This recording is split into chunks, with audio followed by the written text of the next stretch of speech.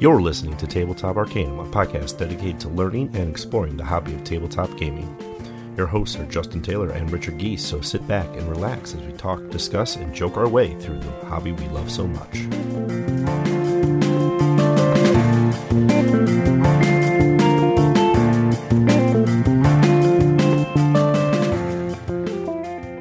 Several years ago, scientists discovered a way to clone dinosaurs from viable DNA preserved within the fossil record. After a few mishaps along the way, the process has stabilized. Today, it's the museums that have gone practically extinct, as shrewd investors have turned those initial dinosaur sanctuaries into bustling theme parks, true meccas for dino fans the world over. In Dinosaur Island, each player takes the role of a park manager at one of these premier destinations. You've been handed the reins to a burgeoning operation. Bring the fantastic creatures of the Jurassic, Triassic, and Cretaceous periods forward into the modern day. Early retirement is yours if you can make the park bigger and better than the competition. Hold on to your butts. This is the Tabletop Arcanum's review of Dinosaur Island. And of course, it wouldn't be Tabletop Arcanum if it wasn't for us, your hosts, Justin and Ricky. Dinosaur Island. We talked about this in a couple episodes that we were going to before that we were going, hey, we're going to play this game, review it, give you our thoughts on this game, and then, Christmas, New Year's, your birthday, all kind of happened and took up some time, so it took us a little time to sit down and actually play this game, and we finally got around to it and playing it. So that's what we're going to be talking about today. But as always, we're going to start with a roll recap. I'm going to let you take the point on this one. All right, so I was reintroduced to Nerds. Played a lot of Nerds. If you're not familiar with Nerds? I don't think I'm familiar with Nerds. It's kind of like Solitaire, but a lot of people are playing together, and when you get aces, you put them in the center, and you're trying to take the cards that you have in front of you and put them on top of that. Oh. Everyone has to use a different deck of cards, and after someone runs out of essentially their starting cards, then you count up and see who has the most. Okay. Very, very old school game. A lot of fun. It's great for having a ton of people all in one area. We played some more Codenames. Always a ton of fun. Ticket to Ride. Finally got to bust out my new copy of it. Ooh. So, thoroughly enjoyed. And then, of course, I wouldn't be able to do this this review episode if it wasn't for me playing quite a bit of Dinosaur Island. True. Both with you and by myself. So yeah, we'll save those thoughts. Yeah, because you got to you tested it solo. I didn't do the solo yet. So my roll recap since we last recorded and last talked. I got to play some Space Base from AEG. Got to try out the Exit series games. I did the Forbidden Castle and the Sunken Treasure of those two. So those are those escape rooms in a box. Yeah, I saw those today, and I was actually very interested in that. They're very well done. The thing I do enjoy about them is that there is some writing. There's a booklet that you almost like tear through, or some of the puzzles are like origami, like put these 2 points together, and then it turns into a shape or number, and that gives you part of your code. And all the codes kind of go through like a deck. Like, oh, we got number 17. And you look at 17, it tells you whether you got the right code or you got it wrong, and whether you advance or not. So the positive sides of this is it's a little bit more engaging than the Unlocked series of escape rooms in a box. The negative side is they're one-shots. You're either cutting things up, tearing things apart, writing on things. You're doing something usually in both cases to create the game environment, and there's not really a way to not do that in most of the cases that I've seen. So they're kind of more of a one and done. You can't pass them on to someone else. Yeah. Great thing about the Exit games is they are a very low MSRP. They're like $15. Okay. So you're not putting in a huge lot of effort or money for something that's going to take you an hour for a group. Considering most board games are sitting at $50 plus range now, as far as the more elaborate ones that you don't destroy. Unless it's a legacy game, but that's the whole point of those. So, played the Oregon Trail card game. It's brutal, just like Oregon Trail. Dysentery everywhere. Not as many dysenteries as you think, but yes, you've died of dysentery. There's nothing that you can do about it. It just happens sometimes. Just like when you step on a snake and you die from that. A lot of the other mechanics you can kind of mitigate, but it's a lot of brutal of like you're not going to have enough supplies to make it, and it's a long journey to Oregon. Let's see. We also played Villainous. Got to play that out and test that. Which I'm going to hold my thoughts back on that one for now because I only got to play it the once. I want to play it a couple more times and get a little bit better going on. And I think we're eventually, hopefully we'll talk about that one together because I do want to play that one and give it a spin. I know it was pretty popular at Gen Con this past year. Yes. And it sold out pretty quick. And and there's some really good reasons for it. And then there's some other reasons that we'll talk about. Played Tsuro. That's kind of a group favorite. Played both a joust and a melee game of Game of Thrones, the card game. Kicked off the Gloomhaven campaign. Did one scenario. We've got another one coming up later this week. I'm really excited for that because this is a game that is just pretty. It's got a lot of stuff, and you just got to dedicate time to it, just like those long role-playing games on your video game systems. Last Friday, I did go out to the local board game night, played 3 new games. In the night. One was called Campy Creatures. That was a bidding game. You play as one of the classic campy monster movie tropes. And they're all kind of numbered, like the kaiju monster's the biggest and baddest, but then the blob is kind of the weakest, and the Wolfman, the Mummy, they're all there. Dracula's. And they're all kind of ranking, like, whoever plays the highest gets to take first from the victims, or the mortals, as they call them, and that you score points based on that. So, like, whoever collects the most teenagers gets more points. But then there's things like the Adventurer or other kind of movie trope characters that get you points too. But you can also take negative points in the game because then you can take like you can get the Hunter Mortal, and well, he hunts monsters, so you don't really want him. Kind of neat. Light game, pretty quick. We also played Scorpius Freighter from AEG. That's that Rondel space game. A lot of fun on that one. Took a little while to get going. There was a couple mechanic questions that were like, okay, how does this exactly work? But once everybody kind of got through their first turn or so, it started making more sense. And as we kind of went through the game, it kept making more sense as we saw the structure of the game. Played a Rio Grande game called Beta Colony. This is another Rondel game. It was sci-fi Rondel night apparently that night. It was just what we had brought and were in the mood for. This one was a little bit more abstract than thematic, like Scorpius Freighter leans a little bit more theme. This one leans a little bit more abstract. A lot of fun though. Colorful cubes, interesting components. Just gather resources, do things, gather more resources, do more one of those types of games. Played around Seven Wonders Duel.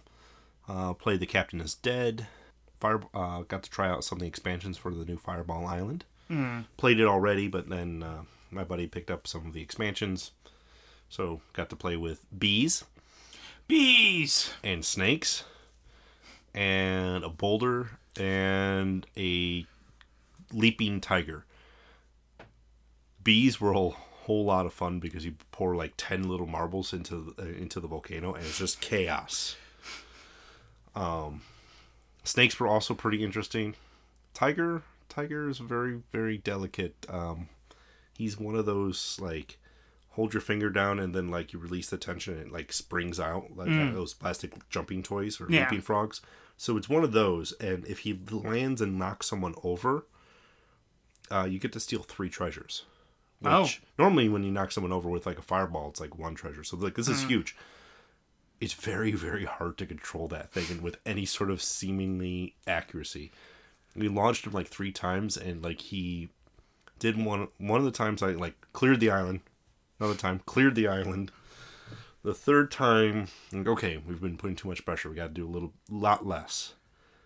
And, like, jumped, like, 3 feet, not even onto the island. Like, it was like, oh. So. Fair enough. It takes practice. You don't become a tiger jumper in one day, apparently. Yeah. And then, of course, Dinosaur Island. Played that a bunch with you. Just to talk about it today. And Arkham Horror. Oh, yes. Yeah, so. And that's while you were playing solo, testing the solo mode out. You were at LCG night, and I was just along for the ride. Yep. I am going to jump back to mine. I did forget I started Hunt a Killer. It is a subscription box, episodic subscription box, but it's similar to like Exit, where... Okay. I think I've seen that. Yeah, once a month they send you a box full of stuff. It has puzzles in it, and after the 6 months of the subscription, you should be able to have an answer to the whole game. So, okay, so it's kind of a whodunit mystery burning party in a box sent to you over 6 months. Yeah. Okay. Let me know how that goes. Yeah, pretty excited to find out, and got one done and have to wait on the next one, but yeah, definitely will keep all of you up to date on that. All right, so that's our roll recap. Let's jump into our news. So there's one thing that was announced that I'm pretty excited about, and, well, they announced more things that you're excited about. If I'm allowed to be excited about them. You are. So for me, I saw and was really excited when Fantasy Flight announced the Lord of the Rings Journeys in Middle-earth board game. This is a campaign narrative-based game, 1 to 5 players, and so it really looks like a hybrid between Descent, using the app, and Mansions of Madness. So you got like this overworld map of Middle-earth, and you're going to be able to go from like area to area, and then, we're attacking orcs, so it breaks that out into like a battle map with tiles, and then you're doing like a tactical tile battle using that. So the campaign's being driven by the app, kind of like Descent does the same thing, where it'll break it up into battle sequences for yourself. That is just announced. They're taking pre-orders on it, and should be out second quarter, I think is what they said. So I'm really kind of excited to see how that one turns out. And then, of course, they released more knowledge and news for your favorite game. Oh, yes. They announced some new... They announced some new vehicles for Legion. We are looking at, for the Imperials, the TX-225 GAV-W Occupier Combat Assault Tank. Now, if that doesn't sound familiar to you... Bless you.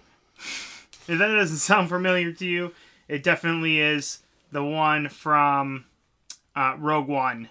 Right. So, they are, especially now that they are going into the Rogue One minis with the Jyn Erso and... Right, you get Jyn Erso, Director Kennec's coming, the Death Troopers are coming, so, like, they're definitely like, okay, it's Rogue One era stuff, so... That was the really cool battle tank that Jyn had to hide from, for the most part. Yeah. At Saw Gerrera. Oh, yes. That Saw's rebels attacked. There we go. That's why I'm trying to like recall the scene. It's been a little while since I saw Rogue One again. Probably should fix that because I really do enjoy Rogue One. But yeah, no, it's the tank that Saw Gerrera's rebels attack, and that's kind of where like Jyn meets up with them. And then me and you talked about it because it was one of those... They have a lot of vehicles for the Imperials. It's like their militaristic order of, that's in control, that actually has a budget. Yeah, I know, isn't that crazy? Yeah, weird. They did announce for the Rebels a X-34 land speeder. And essentially, it's going to be the land speeder from A New Hope. Yeah, Luke's land speeder for common sake there. That'll be cool. Yeah. And So- that's always been like a popular toy or vehicle that people always like end up having. I remember playing with a land speeder like it. It's gonna be neat. It doesn't seem like a military vehicle to me, Yeah. but I'd like to see how that's going to play out in the long run, because tank, land speeder, not very, well, if it's anything like the actual one from the movies, it will do circles really, really well. that is true. That is true. Land speeder will probably at least be able to hold Jedis who will tell you that these aren't the droids you're looking for. I don't know.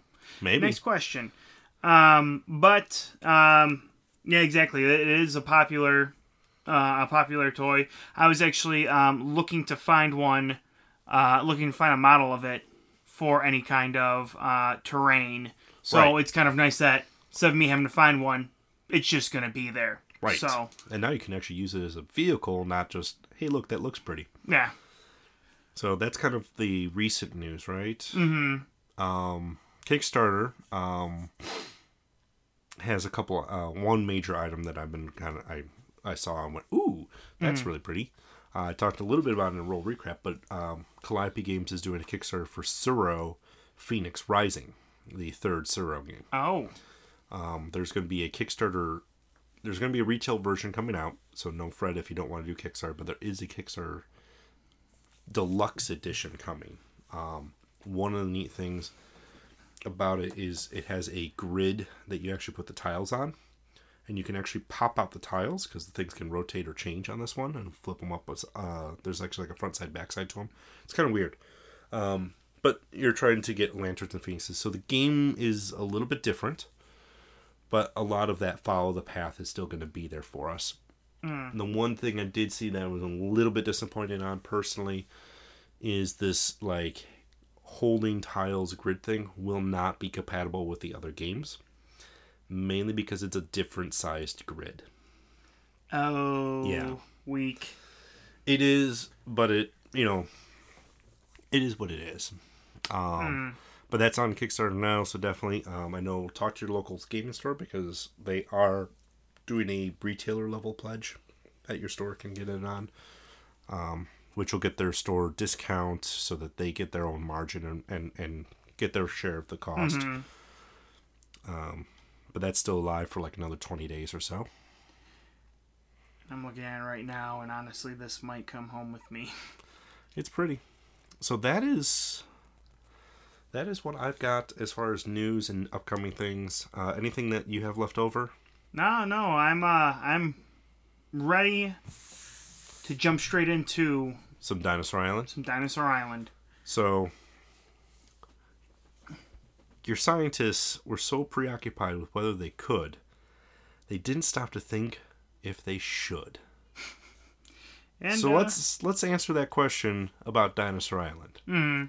Is this a game that should have been created, and is this a game that should you pick up? So innately, Dinosaur Island is a worker placement, resource management style game, and it is on the box 2 to 4 players. There is the Totally Liquid expansion that just came out that brings it up to 5 players plus a couple extra modules.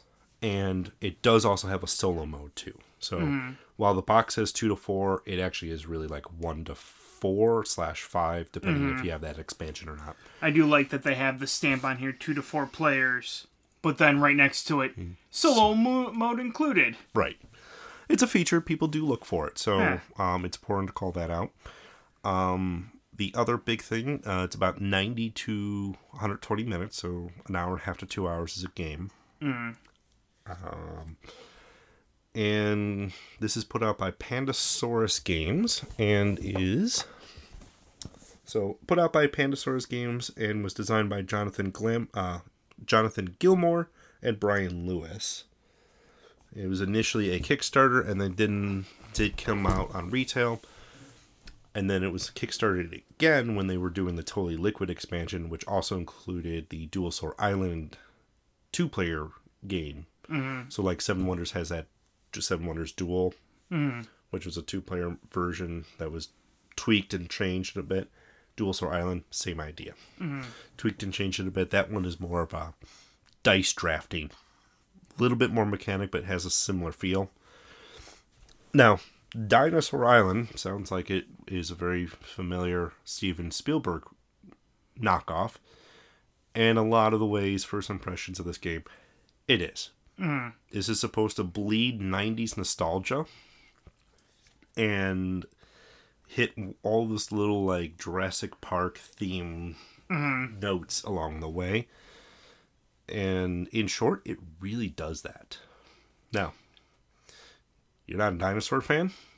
Not a Jurassic Park fan?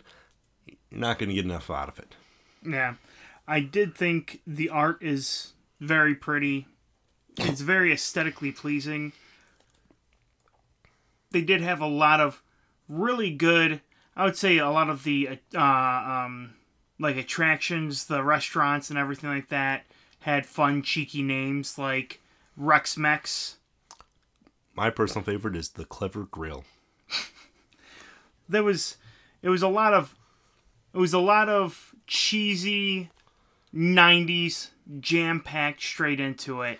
Mm-hmm. And if you lived through the 90s and got to enjoy any kind of dinosaur fever during the original Jurassic Park, you will love this game. It is just fun to... From the aesthetics perspective. From the aesthetics, yeah. Now, so that's kind of our first impressions. It looks pretty. There's a lot of stuff going on. It's bright colored. Like, we're talking hot pink dinosaurs. We're talking bright coins. We're talking bright... It's the 90s if the 90s was tried to put into a box. So it does a very good job at that. So let's talk about the setup and rules a little bit. So I did play this game in the fall and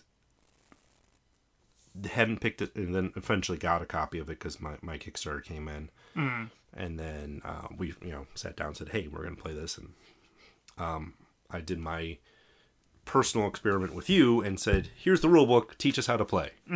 So walk us through that. First off, you're going to need a lot of time. There's a lot of pieces to go through. Setup is pretty straightforward. You just have to separate a lot. When I say a lot, I mean a lot. This box is jam-packed with a lot of stuff. You did get the Kickstarter Kickstarter Extreme Edition, so you did get a lot more in it than normal. I would like to see... I mean, you had the bag of just the regular pieces that went with it. Still, it seemed like there wasn't a lot of space in the box, so it's just jam-packed with tokens and pieces and everything. Storage is a bit of a problem. But once you get everything laid out, it does take up a lot of space. It does take a lot of reading. The nice thing is everything is kind of just broken down in the rule book to take you piece by piece to tell you what needs to be done. As long as you follow that, you do get pretty... it is pretty straightforward setting it up. It's just a lot of space to set up, a lot of separate things to set up. The one thing I did like... So there's 4 phases to the game. You have your... thank you. There are 4 phases to the game. You go through your research, your market phase, worker phase, and then park phase. Right. Technically, 5th phase is cleanup phase, but that's just, hey, reset everything and let's go again. Yeah. Get ready for turn 2 or turn 3 or turn 4. It's more of clean up everything you just made a mess. I did like, in here, they did have an example for almost everything. So, if you're trying to figure out how to procure a dinosaur recipe in the, in the research phase, it explains how that needs to be done. If you're looking at buying certain things in the market phase, it explains that. The one thing that I missed, which is to me very ironic and kind of made me chuckle the second time I played it, or when I played it by myself, are the easily missed rules on the back. So I just completely missed those. But if you look on the back of the manual, they actually went through, and they probably had some sort of focus group go through this, and then watch them play, see if they missed anything, and then wrote down the majority of the things that are missed when you play. So that was actually really nice to see that too. Okay. Just to make sure they caught all those little tiny nuances. So it takes a lot of time to set up. It takes a little bit of effort to go through the rules, and there are some things that are easily missed in it. Yeah. My personal take on the rule book is it could be the font and the layout they use. Mm-hmm. Some things are very easily missed in there because it just seems to be like a block paragraph. Yeah. And not called out or highlighted like, hey, here's an example of it. And they do have a lot of examples of, this is the face we just talked about. Let's show you a little bit of an example. But the block formatting is a little rough. And I know that they're kind of going for that 90s nostalgia look to it. Yeah. But it makes it a little bit easy to miss a rule or two or three. Or when you're searching for a rule, hard to find it. Yeah, I know I had some trouble trying to remember the exact nuances to scoring victory points. Especially when I played solo versus when I first played solo versus when we first played together. Mm-hmm. I thought I was breaking the game because I was scoring victory points way too quick. Right. It just turns out I'm good at what I do. But I digress. You're a great Dinosaur Park manager, and you should probably put that on your resume. Yeah, exactly. I tried digging through, and it took me a long time to verify that I had it correct. Okay. Because they don't necessarily point out, hey, this is exactly how you will gain victory points. Right. It just is kind of a small little blurb at the end of one of the other sections. Yeah. Yeah, I've seen that. So setup and rules, not the greatest. Definitely need to have a organized plan of attack when it comes to getting this thing out of the box. Mm-hmm. And it's going to take a little time to bust things out, shuffle things, pull pieces apart. They do give you some spare bags in there, which is nice to keep like the player pieces for each color separated, so you can kind of make it a little bit easier up and going. But yeah, you're going to have a little bit of a setup and tear down time on this one. Yeah. And table space is definitely a prime. It doesn't look like it's going to take up a lot, and then you start putting out, well, each player gets us 2 boards to themselves. There's 3 global boards, plus the card stacks, plus the dice, the tokens, the bag. All these different pieces are all over the place. Mm-hmm. So, let's start talking about components then. This game, again, bleeds 90s nostalgia. Mm-hmm. The cards themselves are in a good card stock level. I don't feel that they're too flimsy or too thick. The cardboard boards and player boards and all that seems to be good, hardy, like board game card stock cardboard. Where I've seen games where they'll try to like thin out on the player board, and it's barely better than a sheet of paper. These are actually cardboard all around. The dice are big, clunky, cool, amber colored acrylic dice. So very, very Jurassic Park. Like we're rolling like amber stones. Yeah. The dinosaur meeples are amazing, but those are a extreme edition thing. Mm-hmm. So they are definitely worth it for that. As we said in our game upgrades, I'm a big fan of like metal currency now in our game, because I just feel like it adds a little bit more weight, heft, a little bit more like substance to it.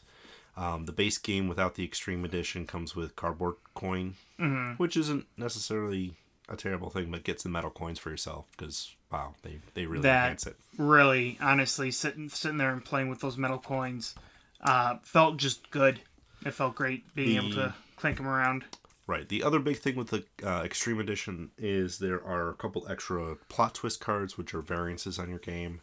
A couple extra objectives that just aren't included in the base retail version. But I don't think they're such a necessity. They're more like, here's a nice little extra purple die that might be added into your game. You might have VIPs added to your park, which are a third type of visitor. So that is all different things. They also put the UV box and a metallic ink on the Extreme Edition, so the box pops a little bit more. It's a little flashier looking. Not a game breaker for me. It's cool. It looks great on a shelf. It looks great on the table. But if I had the regular edition, I wouldn't be too upset about missing out on that. I'd probably miss the dinosaur meeples more than anything else. One thing I would have liked with their components is an updated manual explaining that. It does not. Yeah, the Extreme Edition comes with a standard 2.0 rulebook because they did gloss up the rules a little bit from first edition. After knocking down the rules already a little bit, this is cleaned up. Yeah. But it doesn't talk about, if you have the Extreme Edition, here's the extra things that you're going to have in the box. It's going to say you have 10 hoodlums. You actually have 18. Actually, I was looking into hooligans. Even on the box, it says we're only supposed to have 10. Right. With the Extreme Edition, because they even go into the VIPs, they go into all the extra information. So me and you spent some time trying to figure out what's up with these extra hooligans, and even when we started flipping through that information, then we got a little more confused because they describe the patrons as being gold, and then the hooligans as being yellow. They ended up making them pink. The VIPs they made purple. Right. We were trying to figure out, where did these people come from? What are they doing? What's going on? And Pandasaurus is nice enough that they did put out like an FAQ and an errata that does clean up some of that. But definitely, if you don't realize that exists, just going through the box and the component list in the front of the manual and flipping through and seeing some of these misdescribed components in the rulebook, it is very confusing. Yeah. Components, though, I would give them definitely a good high mark on the quality of stuff that got put in the box. There's a lot of it. The price tag is a little bit heftier on this one, but you are getting a lot of stuff out of this box. We also did forget to mention probably the greatest thing that they put in for the Extreme Edition. The first player Fast Pass slap bracelet. Oh, the 90s are screaming at us. You know, growing up in the 90s, I can tell you, this is one of those high quality slap bracelets. Oh, yeah. Not one of the ones that fall apart after a week. Yeah. After the first slap and now it's cutting you. Yeah. Because it's cheap metal and the shell around it was cheap. No, it's actually one of those higher quality ones, so I was really excited that that was what they upgraded for the first player marker. Otherwise, you get like a token with a little amber mosquito. You know, also very appropriate, but not as cool as a slap bracelet. Yeah. Let's talk about the gameplay. So, game setup, we finally get to take our first turns, and it's a like you said earlier, it's a 4-phase game. Phase 1, you're gathering your resources, taking turns. Turn 2 or phase 2, now you're buying like attractions or lab upgrades or hiring staff to give you new unique powers. And both of those are kind of done in player order. So like you go, I go, you go, I go sort of situation. But then phase 3 ends up happening, and that's where the worker placement kicks in. And then all of a sudden, now we're just kind of playing our own little mini game of like, okay, I'm gonna spend this, do this, upgrade that, do this thing. All for phase 4, when we reach into a blind bag and pull out little tiny plastic meeples of people, and hope we don't pull any pink hooligans, because those jerks don't pay, and they cut in line. And they hide from the dinosaurs when the dinosaurs break out and try to eat people. They're just terrible people. Nah. You know, makes room for paying customers. Come So, I really enjoy the gameplay of this Dinosaur Island. As much as of a pain the setup and getting everything ready to go. Once you're in it, it's fun. Yeah. And there's very little downtime. Because for a phase 1, phase 2 where you're actually taking turns are very fast, because you place a scientist down, you get the benefit, and then it's my turn, I place a scientist, then it's the third player's turn, and it just kind of keeps going. And it's more of like, okay, here's our first stage of worker placement of who gets what scientist slot first. Same thing goes for the buying and the market phase. You gotta pay attention, because the thing you want may not be there if you're like third pick. And then you kind of go through and like, okay, did my engine work? Did I get the right pieces of the puzzle together to make this thing work in such a way where I'm going to make more victory points than everybody else? So what are your thoughts? I thoroughly enjoyed it, both in the 2-player and in the solo mode. How's solo different? Let's... So solo, between the original, when you, right after you set up the board, you draw a card from a solo rules pile, and it essentially tells you what you need to discard between dice that you roll, available items in the market phase, available dinosaurs available in the research phase. Okay. So it takes a lot out, and there are several mechanics that change as well. You mentioned how dinosaurs could get out and eat the patrons. Yep. In the solo mode, or in the multiplayer mode, if that happens, it happens. You take those everyone back and you throw them straight into the bag and you keep going. In the solo mode, if that happens, again, the patrons are eaten before the hooligans, but if they're eaten, they're taken out of that bag. Oh. They no longer go back in. Really? So, granted, you only have 3, unlike in regular mode, patrons who are eaten in solo mode are not returned to bag, instead they are removed from the game. Oh, man. It's So it's like they were actually eaten and they're gone forever. So there's a lot more extra on there. I thought personally I had broken the game, but it just turns out that I'm fairly good at it. I will say there are a few things that could be cleaned up with the solo mode cards that they come with, the objective cards. Okay. There were a few things that I did miss on that were not in the easily missed rules, but then I went back and redid to make sure that I did it properly. Okay. But otherwise, both were enjoyable. I don't know if I would go out of my way to play by myself. It's a lot more fun playing with someone. Just kind of seeing. There's a lot of setup for that payoff. Yeah, exactly. And there's just a smidge more setup and a smidge more for the gameplay when you're playing in solo mode. Yeah. Because you kind of add a whole nother level to everything else. Okay, I can see that. But otherwise, playing it was very, very enjoyable.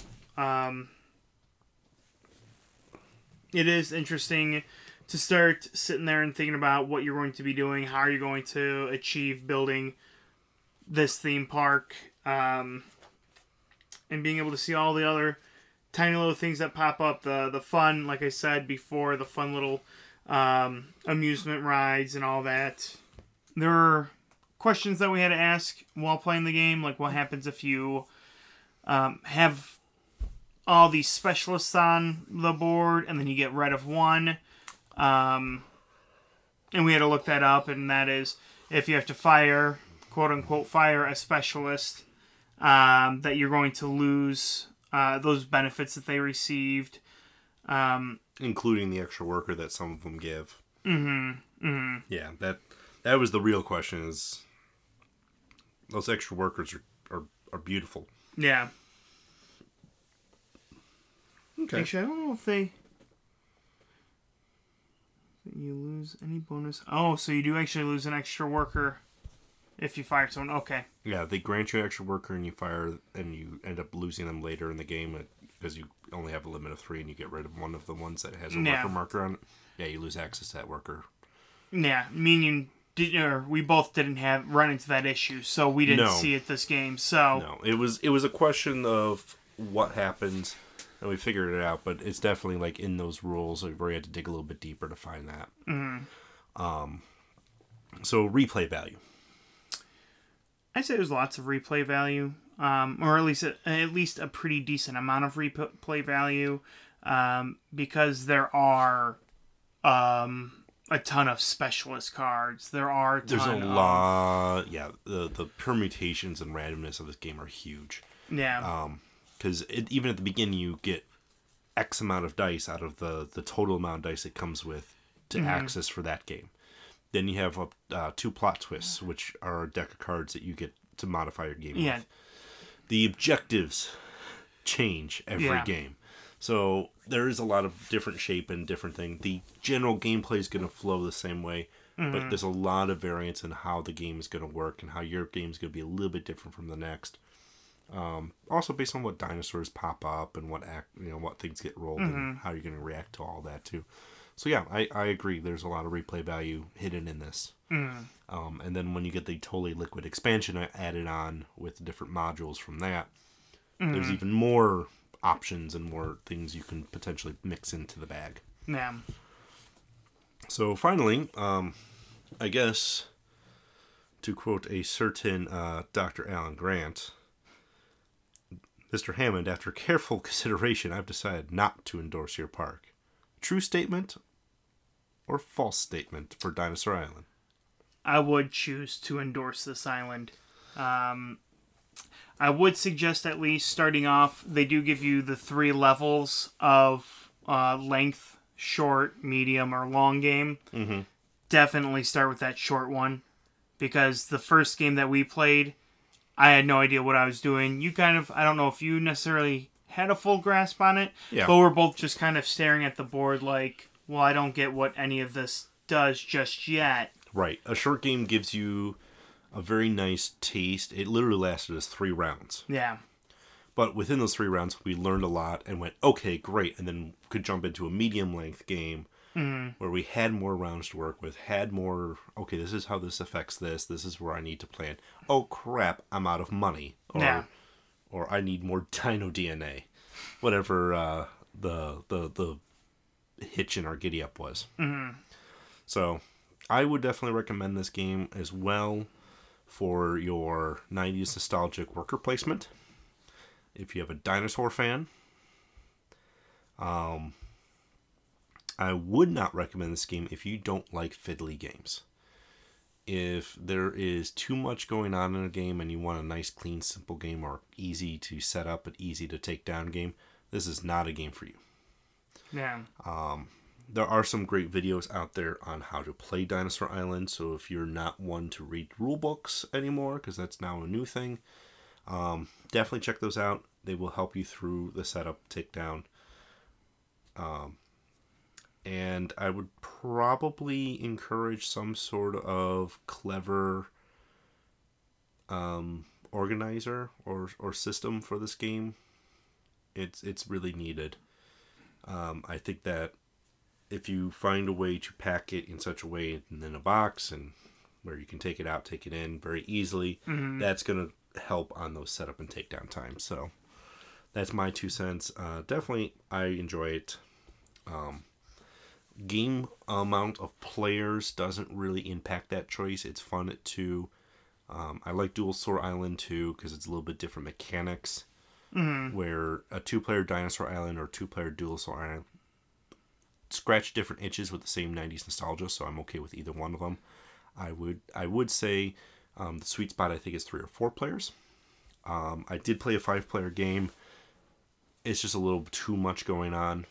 But if you have a group that normally shoots at that 5-player mark, it's not going to be a terrible experience for you either. So that is what we say at Tabletop Arcanum. I think this one gives us a pass for now. And we'll definitely be keeping it on our radar. And Pandasaurus has put out some other great games. The Mind is another one that I had played during the Christmas season. That was a lot of fun. So definitely a company to keep an eye out open, because they have some great people working for them making these games. So that's our review of Dinosaur Island by Pandasaurus Games. And next time, we're going to be talking about Nemesis. Oh, I am so excited. That game just looks so pretty. It looks so terrifying and so pretty. It's not Aliens the board game. But it is. Yeah. On the inside, we all know. We know. But we'll be able to tell you. It's just like this isn't Jurassic Park, the board game. Yeah. Yeah. So Nemesis by Awakened Realms will be our next review. We'll be looking at that and getting to play a bunch of that as much as we can and giving you guys our thoughts on the game. So, until next time. Hey, just keep listening. It's easier than rolling off a log. No, that was terrible. It's easier than rolling off a log? It's big, it's heavy, it's wood. It's log. It's log. It's better than bad. It's good.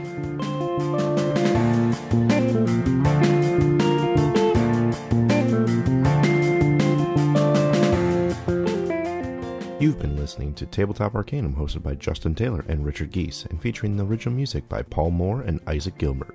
You can follow us on most social media platforms. Please don't forget to like, subscribe, and leave us a review on whatever platform you listen to podcasts. As always, thanks for listening.